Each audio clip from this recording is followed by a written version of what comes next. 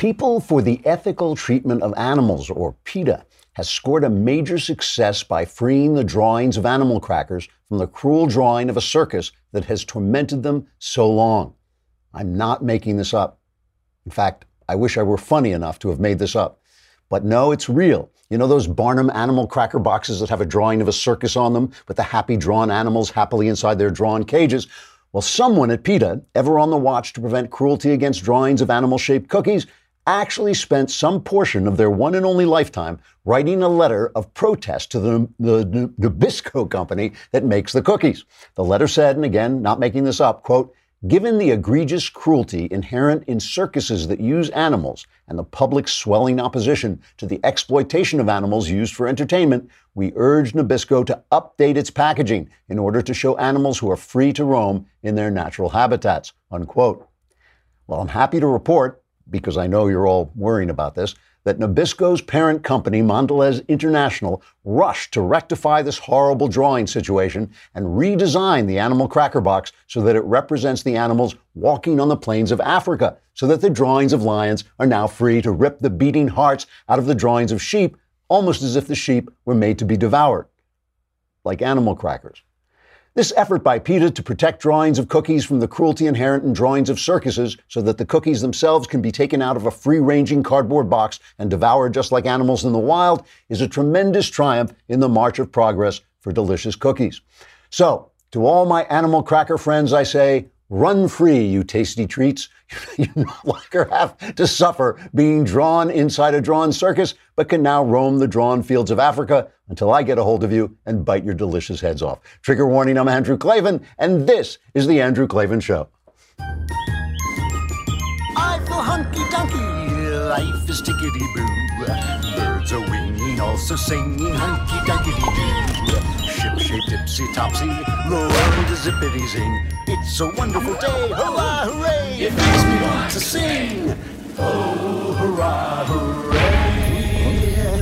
Oh, hooray, hurrah! All right, we are here on the very brink, the very rim, the very edge of the Klavanless weekend. It is time to dive into the show and suck all the Klavan-y goodness you can hold so that you can make it like a camel across the desert of the coming weekend. We have Jenna Ellis, our favorite lawyer, which isn't saying that much. We love Jenna, but our favorite lawyer isn't saying too much. She's going to talk to us about some of the legal ramifications of this Michael Cohen thing and the Paul Manafort conviction. And Sarah Jean Gosney, who has this story to tell about literally diving, because there was dumpster diving involved, into this left-wing community and coming out to reclaim her life as a lady and as a Christian.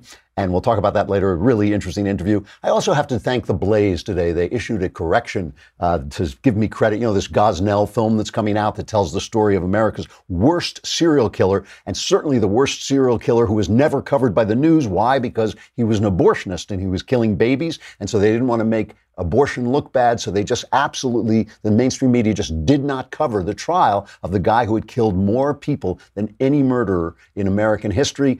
We did a film about it. I wrote the script with my friends Phelim and Ann, who have done a lot of great documentaries about oil and the environment and all this stuff.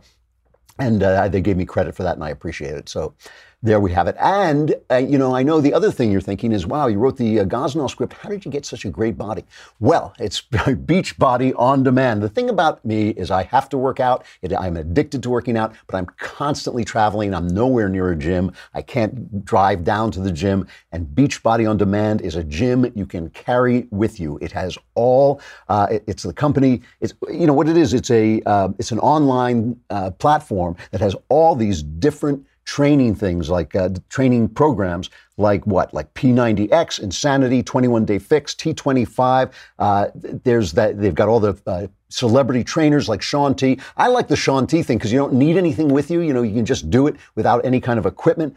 You take this with you. You can see it on your phone. It's got hundreds of workouts as short as 10 minutes, and they don't require extra equipment. And the time it takes you to drive and park at the gym, you could be done. You could be done with your workout. So what are you waiting for? Join the over 1 million people currently on Beachbody on Demand. And right now, my listeners can get a special free trial membership when you text Andrew to 303030 3030. You'll get full access to the entire platform for free, all the workouts plus nutrition information and support totally free. Again, just text Andrew to 303030 303030, and you won't have to have a gym. You will carry your gym in your pocket. Now, no one would ever say in the wake of Michael Cohen's plea deal and the conviction of Paul Manafort, no one would ever say that the left-wing media in its Trump hatred has just gone over the cliff like lemmings into complete babbling nonsense.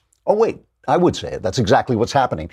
Yesterday, according to the Media Research Center, and their site Newsbusters, which we love so much, CNN and MSNBC said the word impeachment 222 times yesterday in reaction to this. Let me tell you something.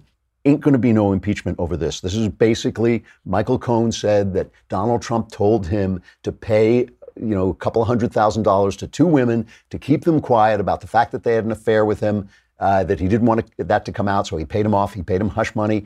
And the press is saying, oh, well, because that would be a crime. It might be a crime under campaign finance laws if Michael Cohen had done it. So therefore, it's a crime because if Trump told him to do it. That's not true, and we'll explain that to you. We'll talk to Jenna Ellis about it.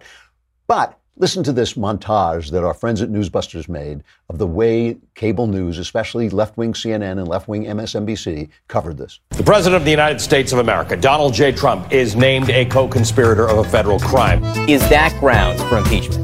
Do you think impeachment is more likely at this point? Impeachment.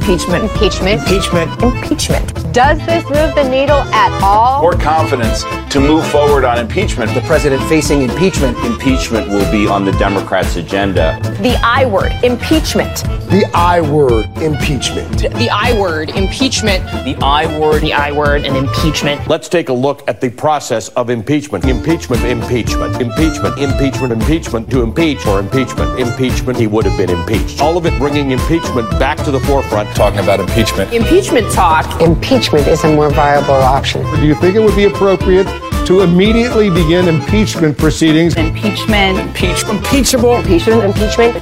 Impeachment. Impeachment.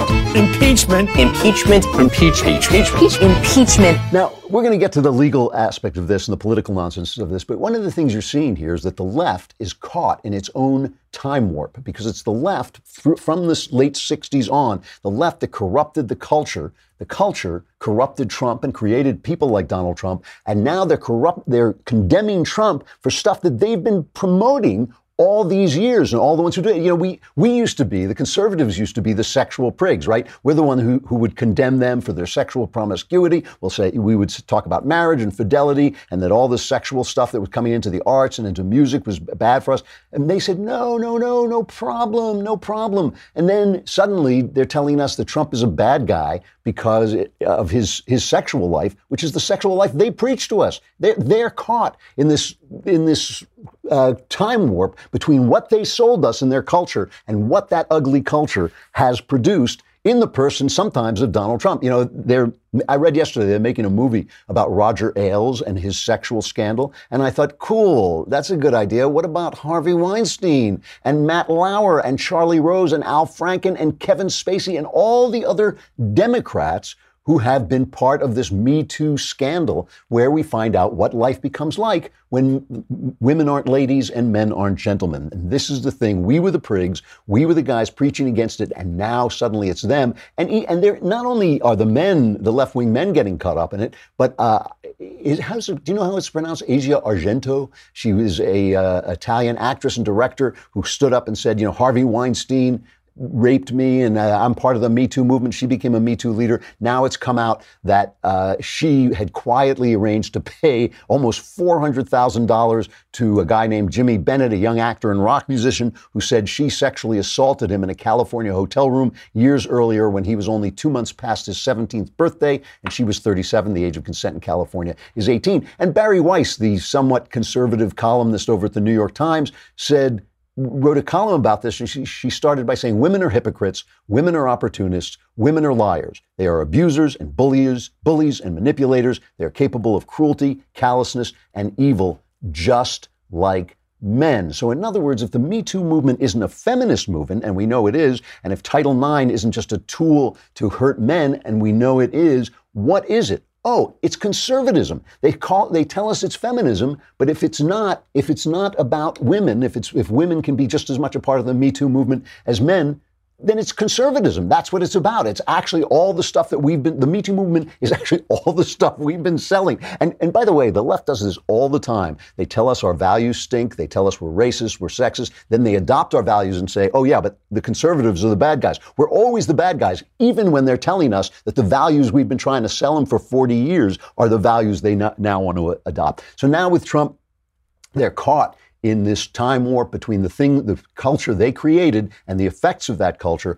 And one of the unintended consequences of this Michael Cohen thing is it is undermining their attempt to scuttle the nomination of Brett Kavanaugh. This is really interesting, okay? Because yesterday, Chuck Schumer, they drop on this any way they can. They say, oh, we've got to delay because of this Michael Cohen thing. We've got to delay the appointment of Brett Kavanaugh to the Supreme Court. Here's Chuck Schumer. I asked him a more basic question.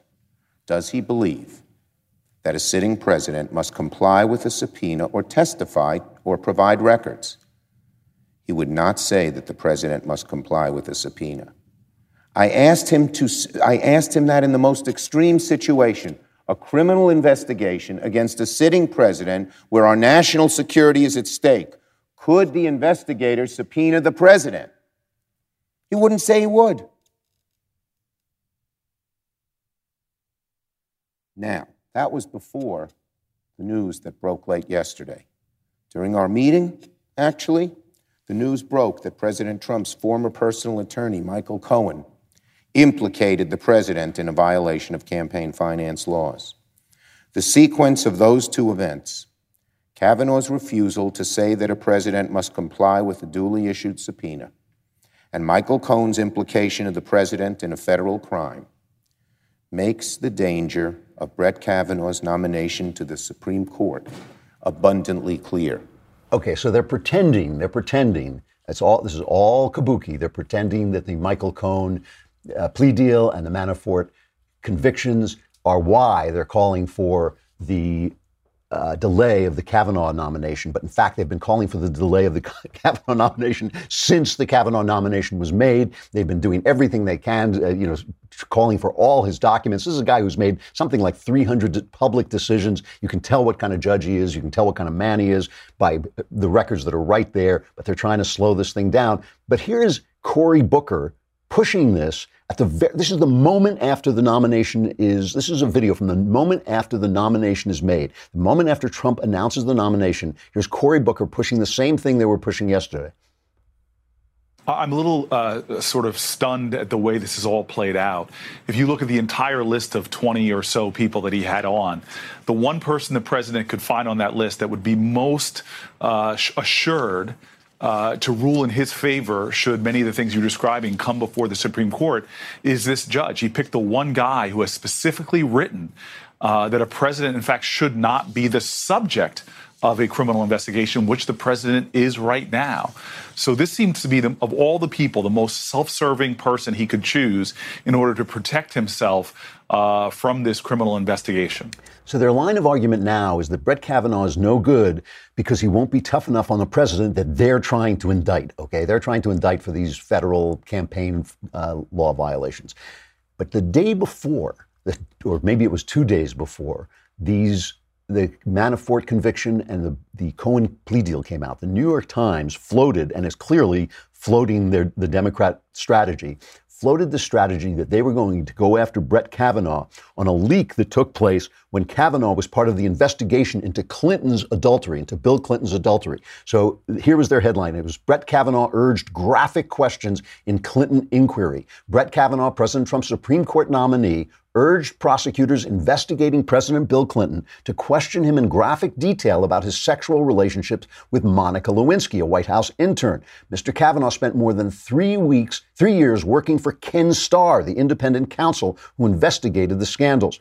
The memo was shot through with disgust for Mr. Clinton's behavior and seemed animated by the deep animosity that had developed between the White House and Mr. Starr's team. They quote Kavanaugh, "The president has disgraced his office, the legal system, and the American people by having sex with a 22-year-old intern and turning her life into a shambles, callous and disgusting behavior that has somehow gotten lost in the shovel," Mr. Kavanaugh wrote. So now you remember, if you go back, Ken Starr was the Puritan prig who was trying to burn Bill Clinton at the stake for his sexual malfeasance, right? And so they're saying that evil Brett Kavanaugh was part of that priggish, backward, sexually uptight world. Except now it's them. Now they're going to how can they now bring that against Kavanaugh? They can't. So their only thing they can now say, they now have to say, oh, and you're going to be too easy on him, because afterwards Kavanaugh said, you know what, I was too hard on Bill Clinton. We shouldn't indict a sitting president. So the very puritanical Ken Starr attack that the people who attack people for their sexual behavior are Puritans, are mean, are stupid, or backward.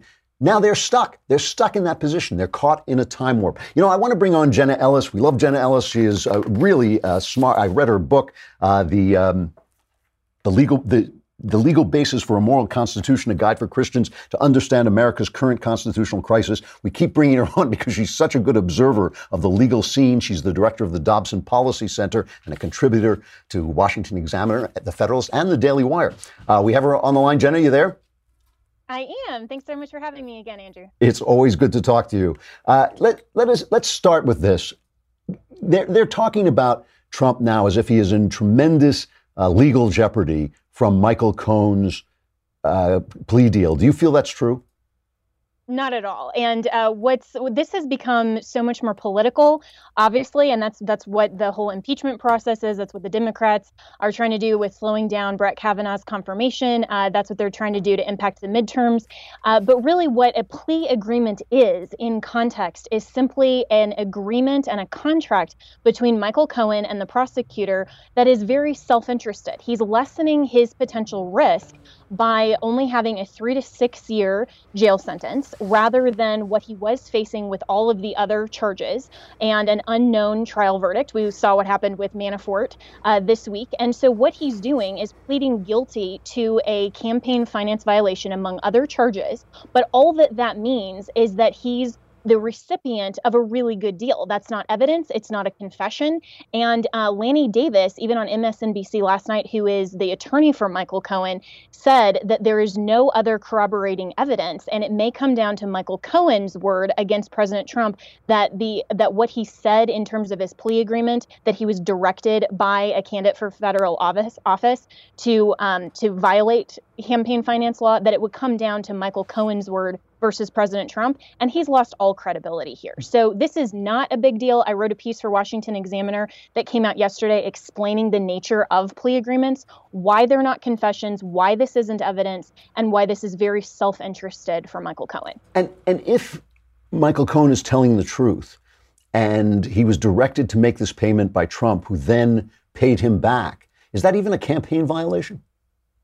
It shouldn't be. And, Mark Levin talked about this and he explained it really well on Fox News. And I would agree with his analysis, as well as Alan Dershowitz, who has, not been a conservative, of course, commentator. But basically, under campaign finance law, you have to have a campaign expenditure that goes exclusively and solely to advance the campaign. And these kind of expenditures, if it wasn't even using campaign finance money, if Trump didn't even know about it until after the fact, and these types of things happen all the time, for purposes. I mean, that would be the same thing like saying, oh, I'm going to the store and I'm using my personal money to buy food for my sustenance, and I'm a candidate for federal office. Well, then obviously you're using that to influence the campaign to keep yourself alive. Well, not every single expenditure is solely a campaign related expense. And I don't think that they can even tie it this way. So the underlying crime isn't even there. And they also don't even have evidence to advance Cohen's narrative. It's really interesting. Now you step back as a lawyer and you're looking at what Mueller's doing.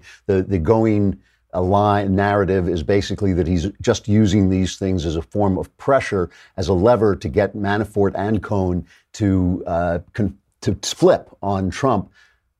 Do you see that? Do you think that's his strategy, and do you see that as a danger for the president?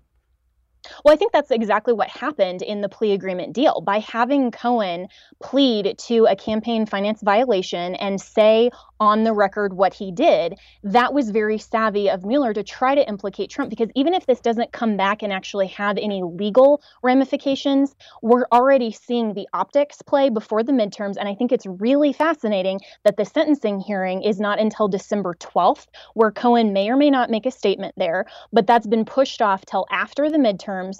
And that's giving the Democrats time to try to stall Brett Kavanaugh's confirmation hearing, which there's absolutely no legal basis. That would only be a self-interested political move. Yeah, that's never going to happen. I mean, even by the end of yesterday, they were starting to trail off on that. It was like they floated it and the public didn't buy it.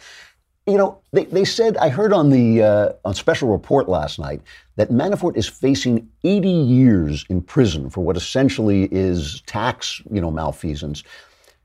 Is there an argument that this is just incredibly unfair, that we have so many people, Al Sharpton Jr., I remember, was millions in debt to the IRS. We have so many people who have been caught, it was the Treasury Secretary under Obama caught not paying taxes. It just seems that they're firing bazookas at these guys, where if they had been on the other side politically, maybe, they'd be shooting rubber bands at them. Is that just my impression, or is that a fair take?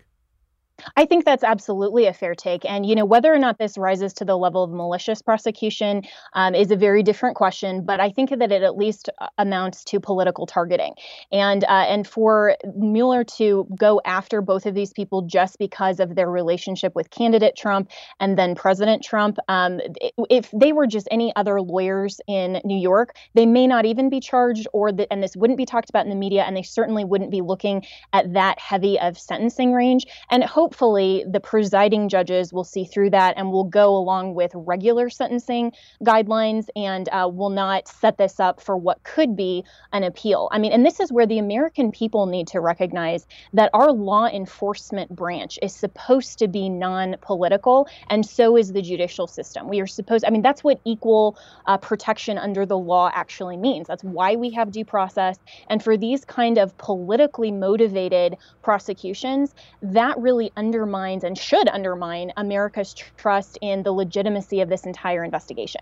Wow. I have to ask you this one question. You're a spokeswoman for the James Dobson Family Institute. And one of the things that's kind of comical to me is watching the left pick on Donald Trump for his sexual malfeasance.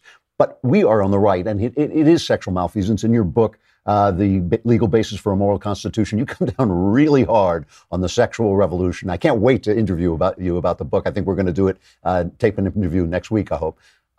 But you come down really hard on the sexual revolution when you're supporting a president who has done these things and who clearly lived a life that is not the conservative life that we support.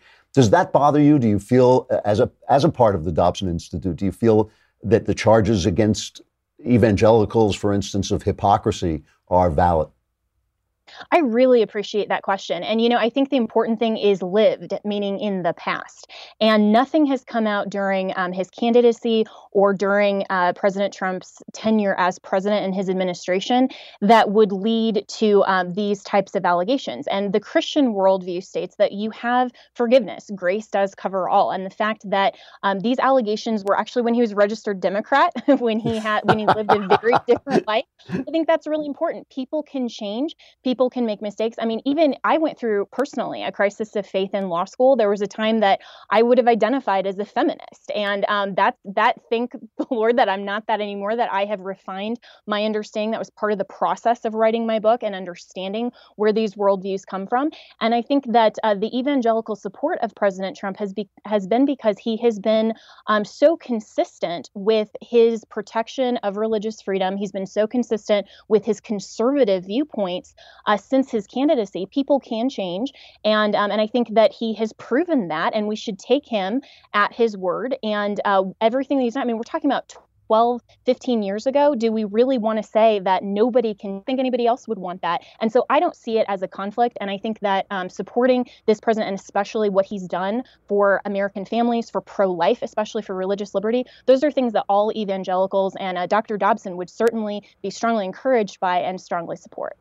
Jenna Ellis, thank you. It is always a pleasure talking to you, and we will talk to you again soon about your book.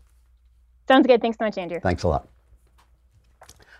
Really interesting to watch what is happening, but the the unintended consequences of these, I just have to play one more cut before we go into our interview.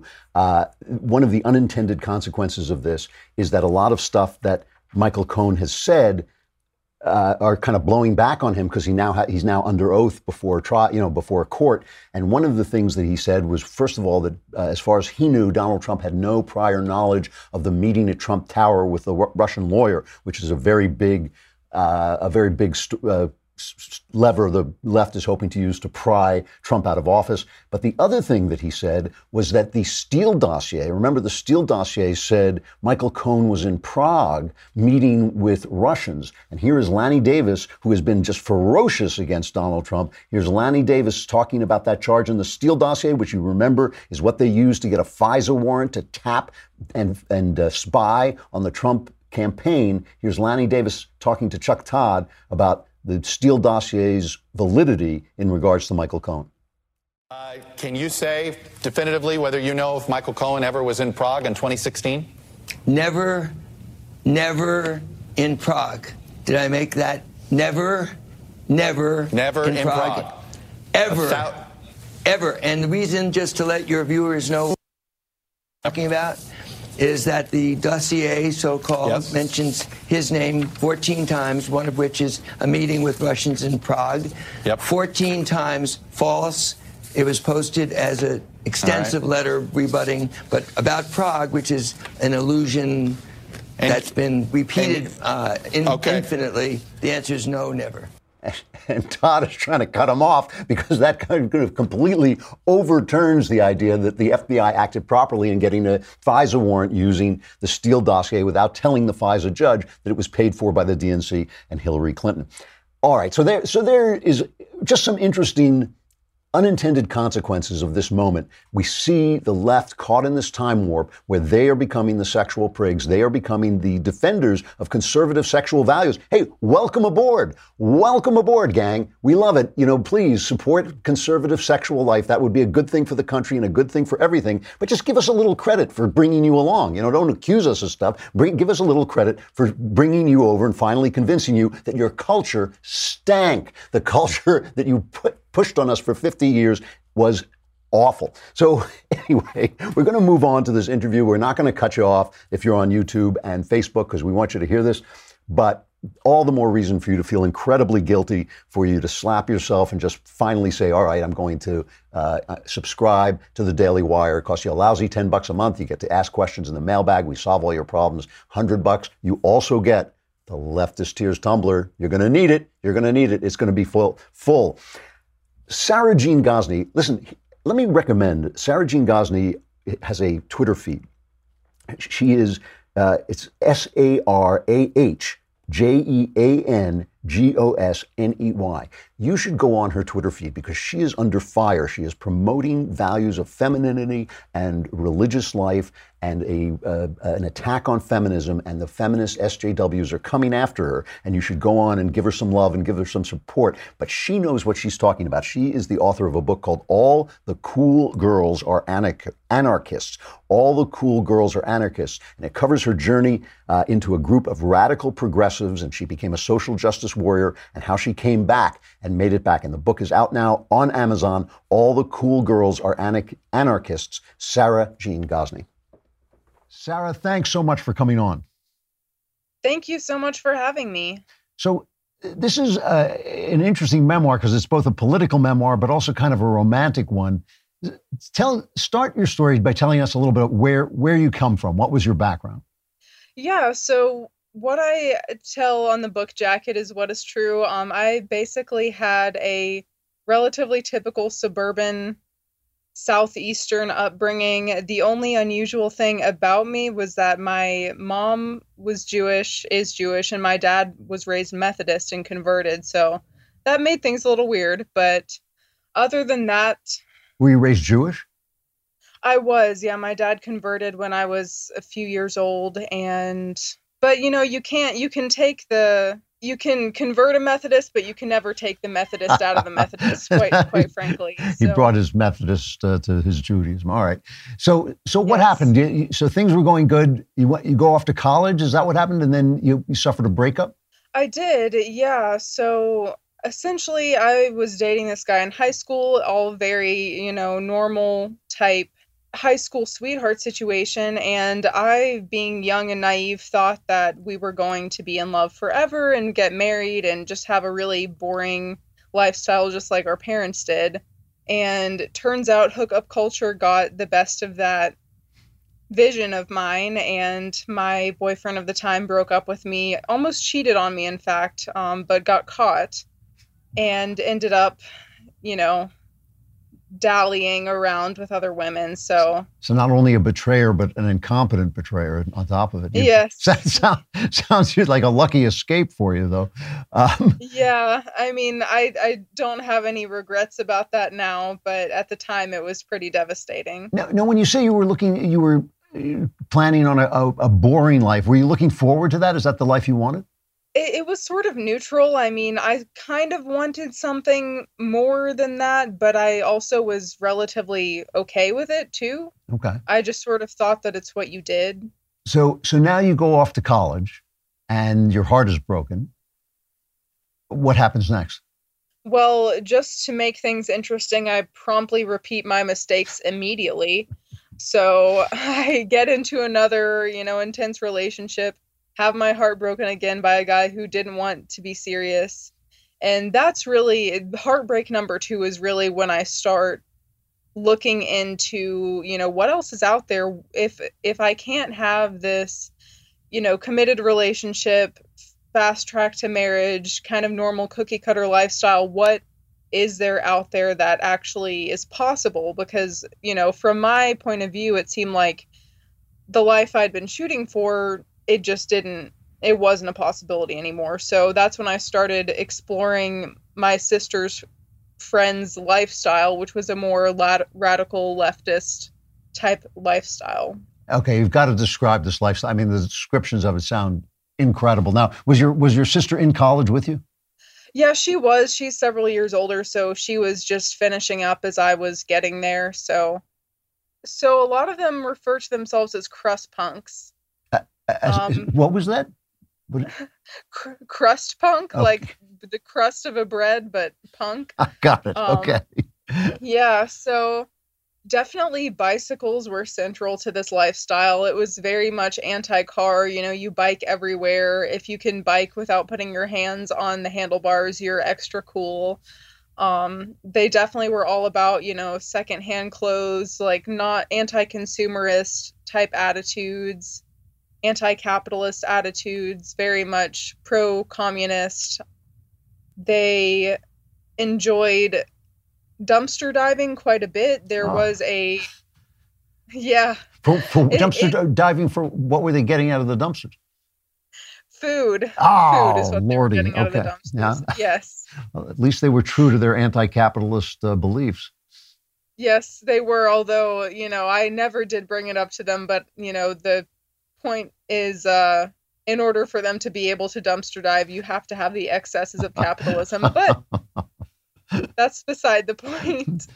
So they're riding around on bikes, they're dressed in hand-me-downs, they're dumpster diving. Are they working politically for change or anything like that? Sort of. I mean, there were a few who were involved in local politics, but for the most part, most of them talked about forming their own collectives. It was essentially a community center, but they called it a collective house. And they talked about getting, organic farms where they could start their own little collective villages, basically. So they weren't honestly that active in real politics. They sort of just had all of these grand plans to create their own vision of the world that they wanted. Now, are you doing this too? Are you actually eating out of dumpsters and riding around with your hands off the handlebars? Which, by the way, was very cool when I was like 11. But yeah. So, no, are you actually living this life, or are you just kind of observing? I sort of had one foot in the door and one foot out. So I definitely wanted to be a part of them, but I never fully felt like I fit in. So I definitely was riding my bike everywhere. I did not have a car. And I did eat out of the dumpster, but I didn't like it very much. I did it a few times.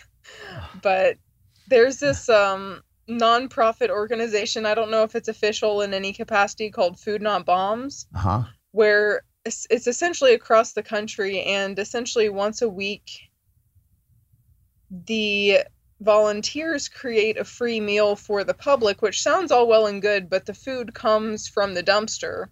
So every week they're serving people, I mean, trash is a harsh word, but that's what it is. Well, that's what comes out of a dumpster. Now, I have to ask, you get into this situation through heartbreak, through learning that, boyfriends are cheating on you. I assume that this group had a very loose attitude towards sex?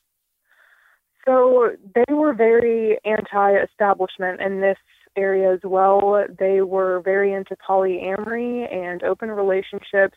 They were pretty well against traditional marriage, and while they would accept monogamous relationships, they really weren't that popular.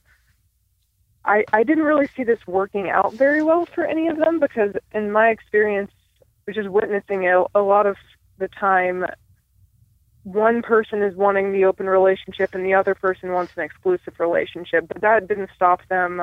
They, went full force into this, and to me, coming from all of this heartbreak and disappointment with what I saw as a traditional paradigm, I thought, well, maybe they're onto something here. Well, that's what I'm wondering. Are you trying this out? Are you seeing if this works?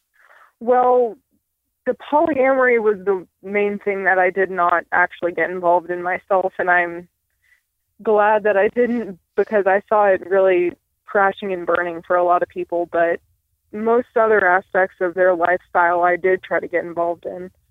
So you mentioned before, you said they're eating out of dumpsters, which ignores the fact that there has to be capitalism, and it's the fact that it produces so much for there to be food in dumpsters. Were any of their other philosophies bothering you on a logical level, let alone the realistic level?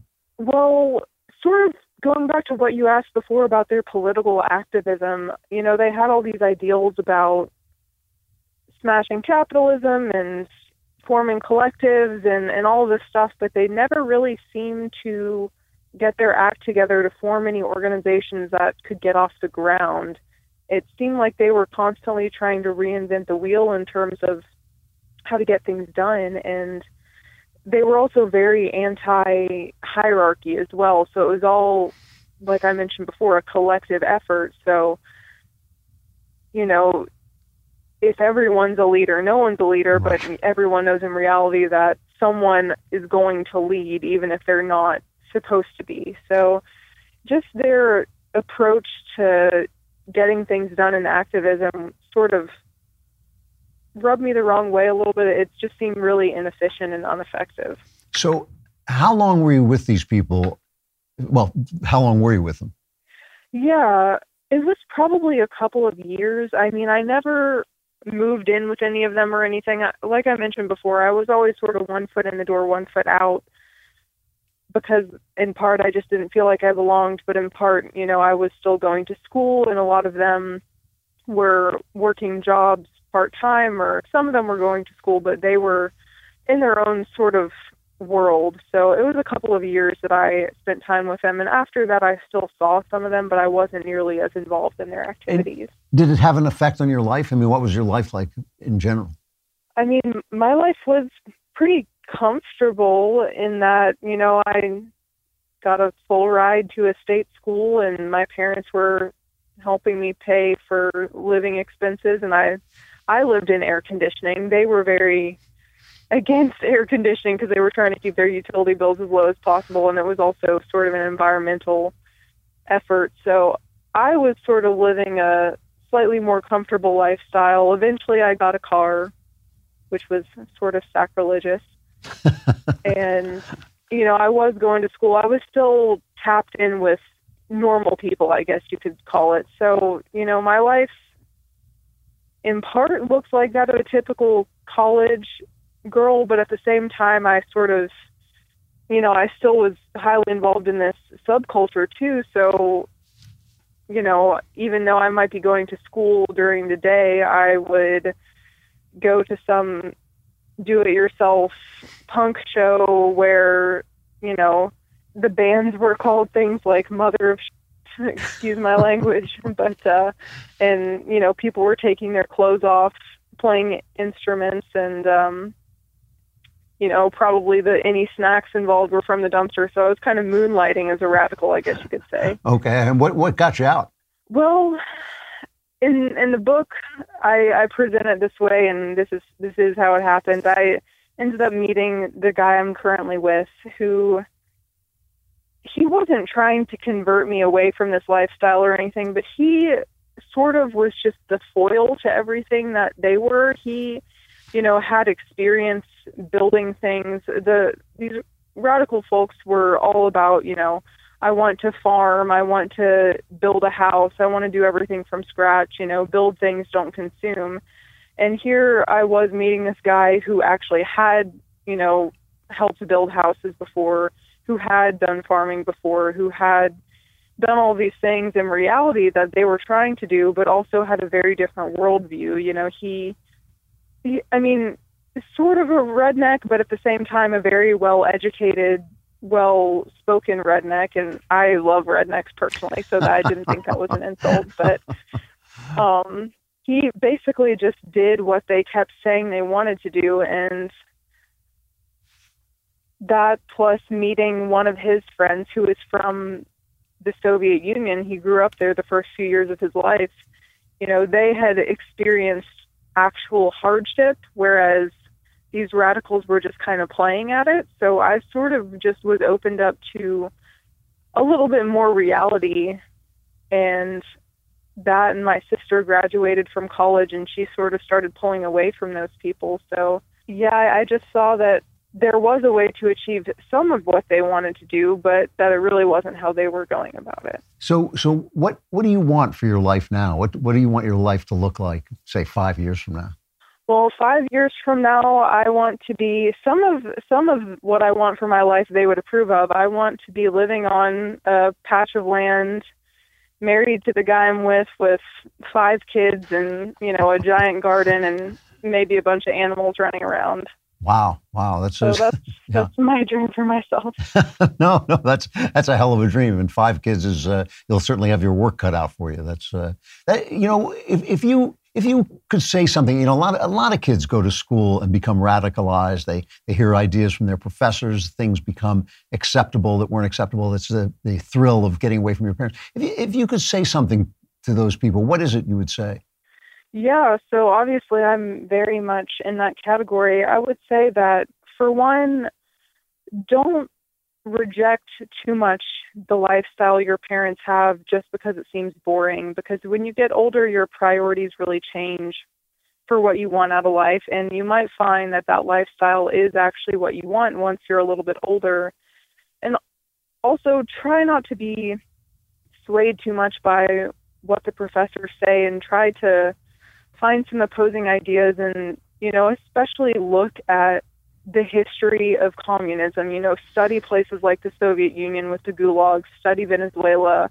You know, don't be fooled by the Scandinavian, you know, socialism trope that gets thrown around so much. I know that convinced me to a degree that socialism was a positive thing, but really just educate yourself. You know, honestly, if you read things like the Gulag Archipelago, that will illuminate a lot of the faults of capitalism and might sour your idea of this communist utopia, which I really don't think is possible.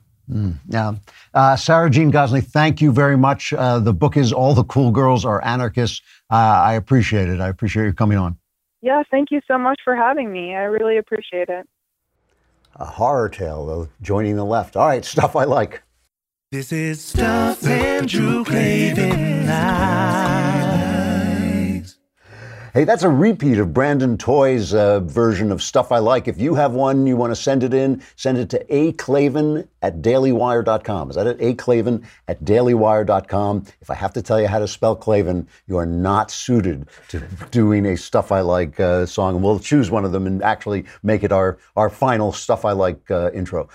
So this week I was talking about manhood and the need to kind of reinvent manhood, not reinvent manhood such that it isn't manhood, but actually bring an ideal of masculinity back into the culture, which is something I really do believe that conservatives should be talking about and thinking about and displaying both in the art they make and in the lives they lead. And I talked about the fact that there has always been a tension between Christendom and manhood, and the idea of the outlaw male. As I said at the beginning of the week, if you outlaw masculinity, only outlaws will be masculine. And that's kind of where you get guys like Tony Soprano and guys like the guy in Breaking Bad and Donald Trump to some degree. But there was a version of manhood, which was chivalry, which was the Christian attempt to incorporate manhood into the ideals of a Christian ethos that put forward things that are not necessarily traditionally manly, like sacrifice, like service, like leading by serving, and things like that went into chivalry, and they fashioned an idea of manhood. And part of the Shakespearean creation of modernity was his idea of putting men in Christian situations. The most successful one is Henry V, but then there are all the failures like Macbeth and Richard III, and people like Hamlet who can't fulfill the traditional male roles that they're supposed to fulfill. And that's a lot of what Shakespeare was writing, and a lot of where our ideas of art and modernity come from. And things like The Sopranos and Breaking Bad grow out of that, and they come from Cervantes as well. And it made me think back to my own inspiration for becoming a writer, and I know I've talked about him a lot, talked about him before, one of which was, one of my inspirations was Raymond Chandler. And it was because I was looking for a role model of manhood, which I didn't see around me, and which I thought had to be there somewhere, and I was looking for it in fiction. And I looked to the tough guy writers, but all the tough guy writers, and I write about this in my memoir, The Great Good Thing, all the tough guy writers sort of failed me in the end, except for Raymond Chandler, because Raymond Chandler created an idea of a man who carried the notion of chivalry with him into a world that was so corrupt that it had lost that notion entirely. And I always say that the paragraph that turned me into a crime writer is one of the opening paragraphs of The Big Sleep. If you haven't read The Big Sleep, one of the great works of American literature, a new voice that comes into the tough guy writing realm. He's kind of the second wave. Dashiell Hammett and James M. Cain preceded him, creating the tough guy language, but Chandler then entered it. He started writing as in his 50s. And entered it and sort of refined it into literature. And he talks about, as he walks into this millionaire's house, he says, over the entrance doors, which would have led into a troop of Indian elephants, there was a broad stained glass panel showing a knight in dark armor rescuing a lady who was tied to a tree and didn't have any clothes on, but some very long and convenient hair. The knight had pushed the visor of his helmet back to be sociable, and he was fiddling with the knots on the ropes that tied the lady to the tree and not getting anywhere. I stood there and thought that if I lived in the house, I would sooner or later have to climb up there and help him. He didn't seem to be really trying. And what I loved about this, the minute I read it, I must have been like 15 years old. I remember reading that and thinking, here is a guy who contains within him the vanished idea of a knightly man, but he's bringing it into the corrupt world of Los Angeles. And Chandler wrote a famous essay, which I made reference to a while back, called The Simple Art of Murder. It was published in The Atlantic, and it became the introduction to a short story collection called The Simple Art of Murder, in which he framed he created the famous phrase, mean streets, down these mean streets. And he talks about who his hero is. And I'm going to end the week reminding you of what a man might look like if he were such a man as Raymond Chandler envisioned. I have never read before the entire paragraph. It's a long one, but it's worth hearing. This is from Raymond Chandler's The Simple Art of Murder, who the hero of a detective story should be. He says, down these mean streets, a man must go who is not himself mean, who is neither tarnished nor afraid. The detective in this kind of story must be such a man. He is the hero. He is everything. He must be a complete man and a common man, and yet an unusual man. He must be, to use a rather weathered phrase, a man of honor, by instinct, by inevitability, without thought of it, and certainly without saying it. He must be the best man in his world and a good enough man for any world. I do not care much about his private life. He is neither a eunuch nor a satyr. I think he might seduce a duchess, and I am quite sure he would not spoil a virgin. If he is a man of honor in one thing, he is that in all things. He is a relatively poor man, or he would not be a detective at all. He is a common man, or he could not go among common people. He has a sense of character, or he would not know his job. He will take no man's money dishonestly, and no man's insolence without a due and dispassionate revenge. He is a lonely man, and his pride is that you will treat him as a proud man, or be very sorry you ever saw him. He talks as the man of his age talks, that is, with rude wit, a lively sense of the grotesque, a disgust for sham, and a contempt for pettiness. The story is his adventure in search of a hidden truth, and it would be no adventure if it did not happen to a man fit for adventure. He has a range of awareness that startles you, but it belongs to him by right because it belongs to the world he lives in. If there were enough like him, I think the world would be a very safe place to live in, and yet not too dull to be worth living in. That's Raymond Chandler's depiction of the hero. Let that be true of us and of all of us. I'm Andrew Klavan. This is The Andrew Klavan Show. Enter the Klavanless Weekend. Survivors gather here on Monday.